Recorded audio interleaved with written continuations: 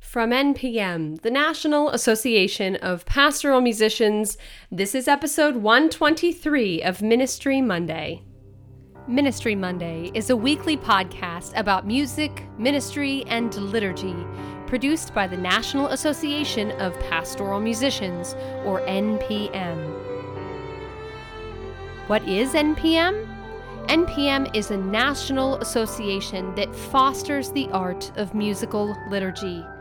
The members of NPM serve the Catholic Church in the United States as musicians, clergy, liturgists, and other leaders of prayer. For more information, go to npm.org/join. Have a question? Email us anytime at ministrymonday@npm.org.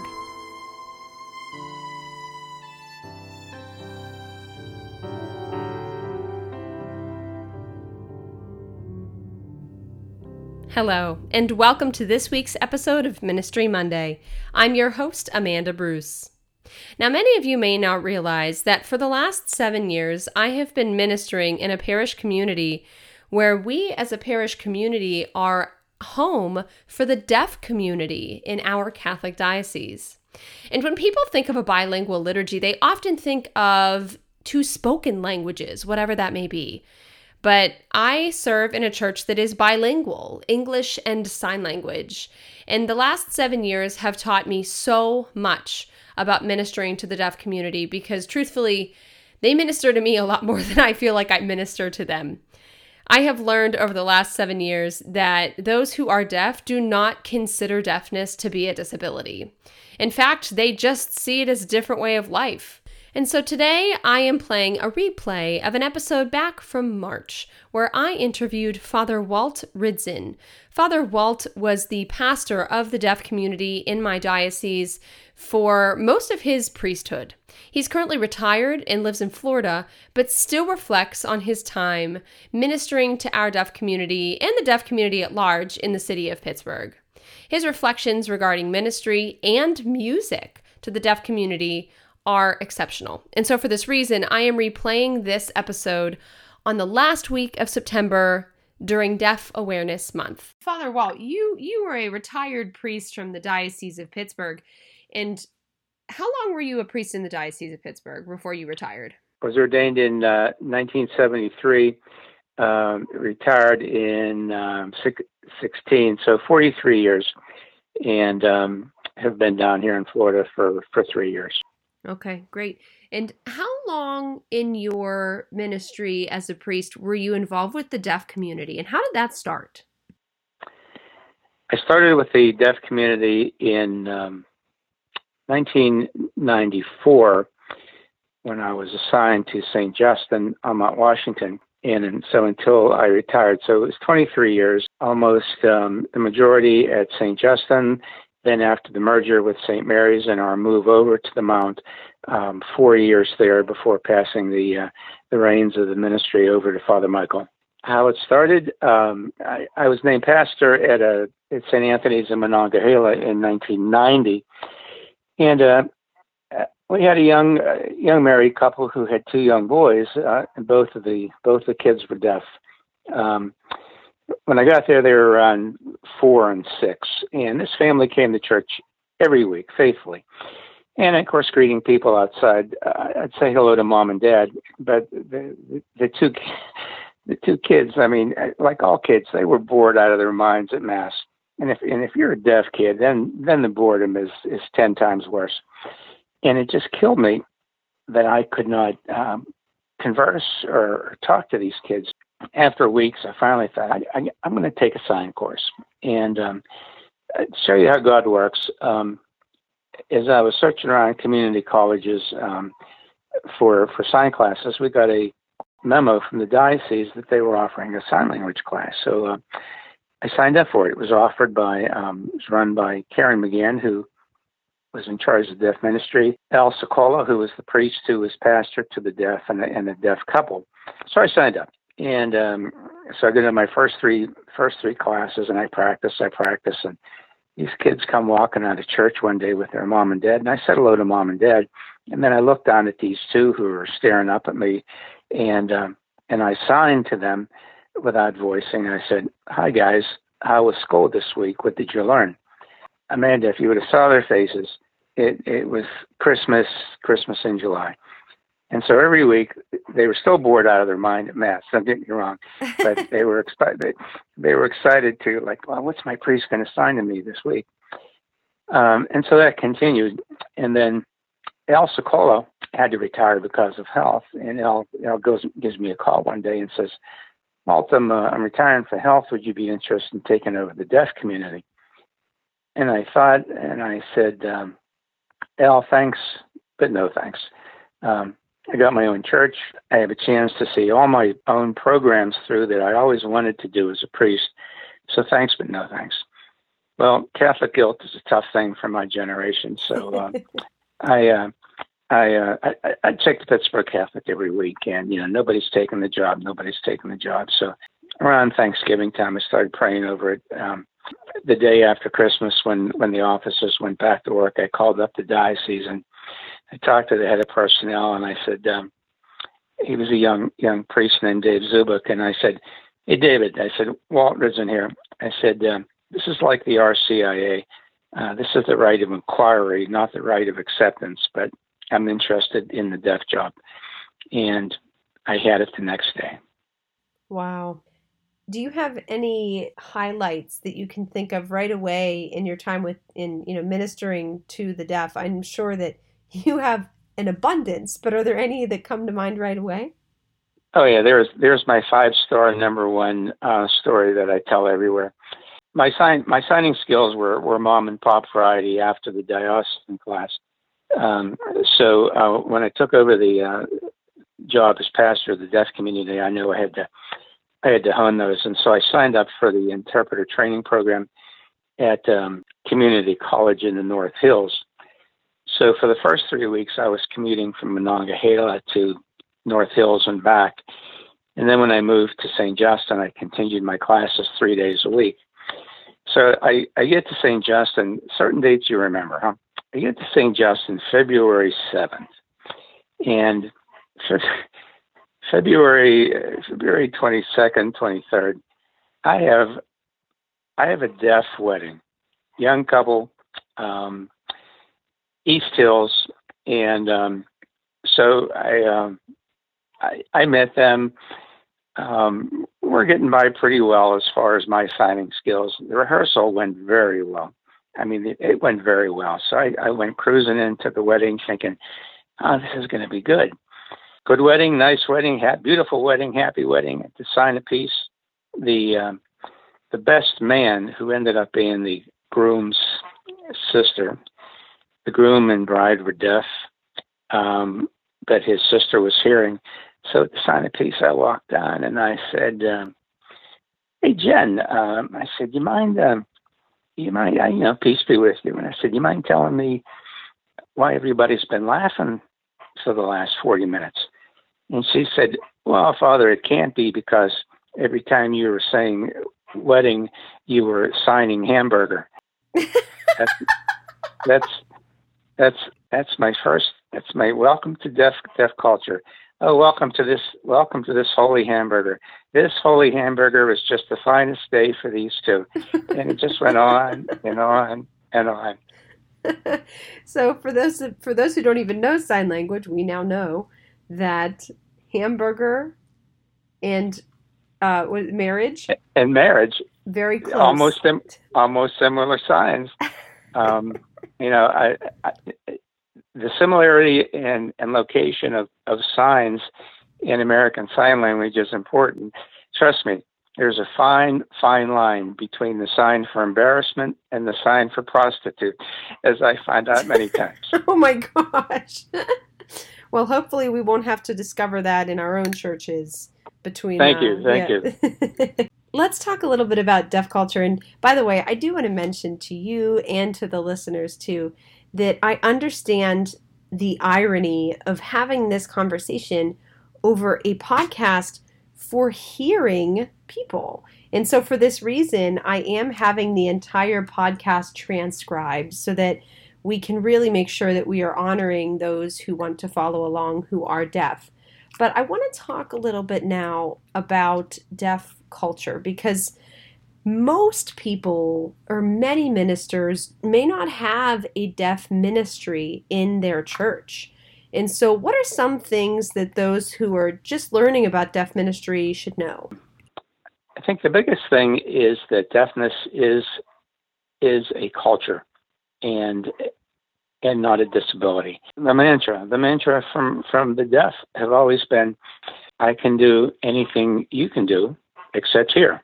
And I found that to be true. The deaf culture is its own community, its own culture. Its circle, who just like people get together for Polish customs, Italian customs at Christmas. The seven fish being an Italian custom. Deaf culture is that. Let me tell you an example of how I found that out. Young couple, deaf couple, whose wedding I had. A year or two later, she's pregnant. She gives birth. So I stopped out to McGee to see them, and they're both in the room. And I'm a year and a half into my ministry. So I signed to them a typical question that any hearing person, any parent, any friend would want to know. Do you know yet? And do you know that means, do you know if the baby's hearing or deaf? And again, they signed back to me, "We don't, but we're praying." And I signed back to them, "Oh, me too." So continuing my visit, gave a final blessing. And when I'm driving back to the Mount, it suddenly dawned on me, we were praying for two different things. As a hearing person, I'm praying that this kid's hearing, but as deaf parents, deaf cultural parents, they're praying that their child is deaf because they want their child as part of their culture. They do not want a child who has to grow up in a hearing culture and then be torn between the two. That was my first real vibe about a deaf community, and how I saw it lived out over the course of my years was deaf parents who had deaf kids, healthy, well-adjusted, just good family centric values core. Hearing parents who have a deaf child among hearing kids and who never learned to sign, there's a distance that will always be there, which led me to wonder how could you have a deaf child and not learn to sign, but people do that.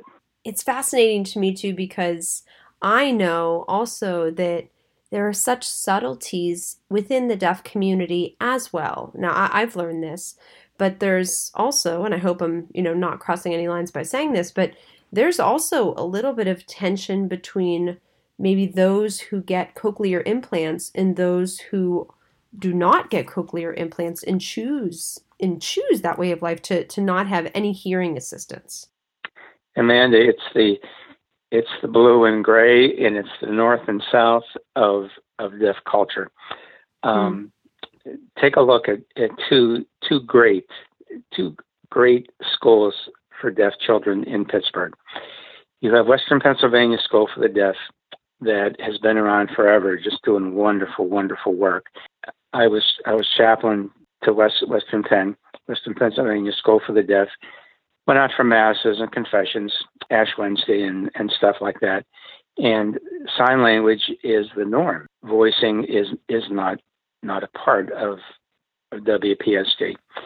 And just to be clear for those who are listening too, because they may not know what voicing means. Can you just clarify what voicing means? Oh, I'm not allowed to use my voice. Right. Okay. When I talk to someone at WPSD, teacher and or student, I sign. Well, let's say I go out to WPSD for the 10 o'clock Mass on the Feast of All Saints. And when I left WPSD, I went to another great school for teaching deaf kids in Pittsburgh, and that was DePaul Institute. And DePaul is an oral school. They try and teach kids to speak by using cued speech and the use of cochlear implants, those devices that are implanted in the side of the head to increase vibrations. Well, sign language is not used at DePaul. In fact, it's almost forbidden. And so culturally, I would go to two great schools in which the cultural differences were very present. And if I was having a bad day, or if it was a busy day, Ash Wednesday being one of them, if I was up at crack of dawn giving ashes, and then ran out to two schools. Sometimes I'd come back from WPSD and get to DePaul, and I'd start signing, and teachers would be, grasping, grasping their face and say, no, no, no. So two good schools, two various forms of communication, diametrically opposed to each other. And it creates a division within deaf culture, because the use of a cochlear implant in deaf culture is looked upon as taking away, destroying the culture that in a generation or two of cochlear implants might do. Very, very touchy subject. Yeah. It bears mentioning, though, that I learned through working with deaf communities that in general, there is still a small foundational level of hearing for most deaf. There's some, they can still sense or hear or feel vibrations, though. That's true, correct? Like to at least some level. Yes, just like America is this great melting pot of cultures, and within the deaf community, as far as their hearing loss, some lose their hearing later in life.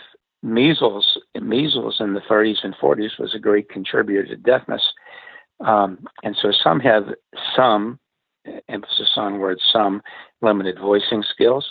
Some can pick up sounds, and there are those among the deaf community who have that ultimate gift of being able to read lips, and that is truly a rare art. And if you don't think so, just think about looking into a mirror and saying Matt, Bat, and Pat, and your lips all look the same, even though a different word is coming out, a different sound is coming out. So, lip reading is not the easy thing that hearing people think it is. Mm-hmm. Yeah, wow.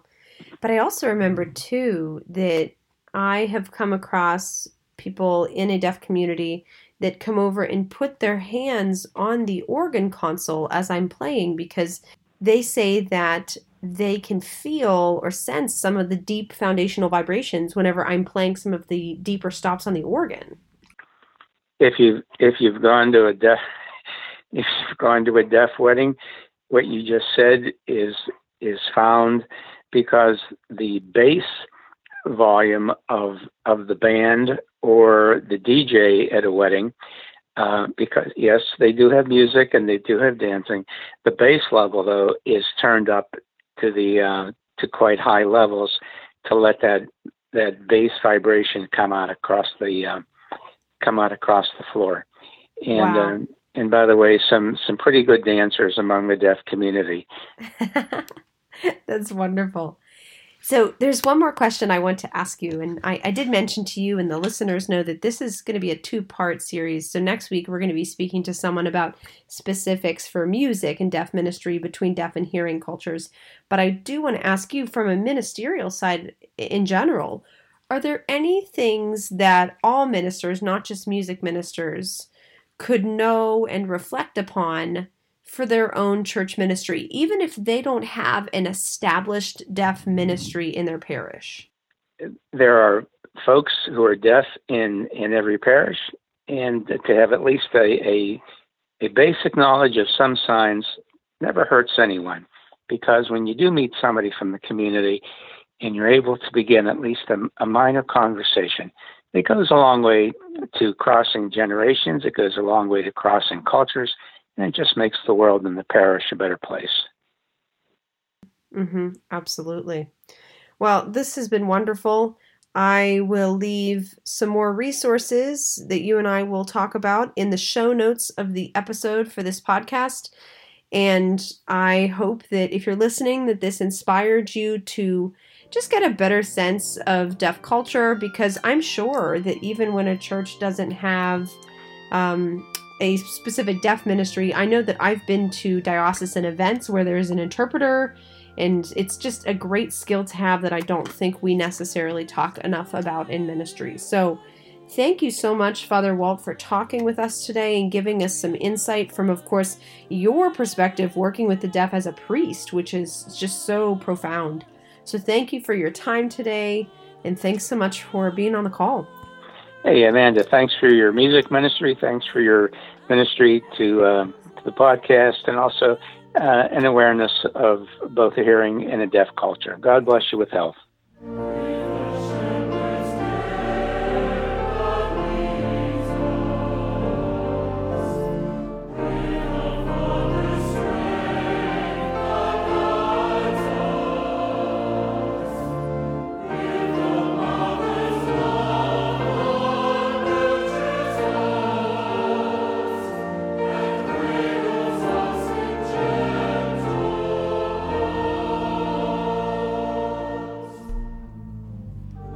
Thank you again to Father Walt for his time and for his many years in ministry.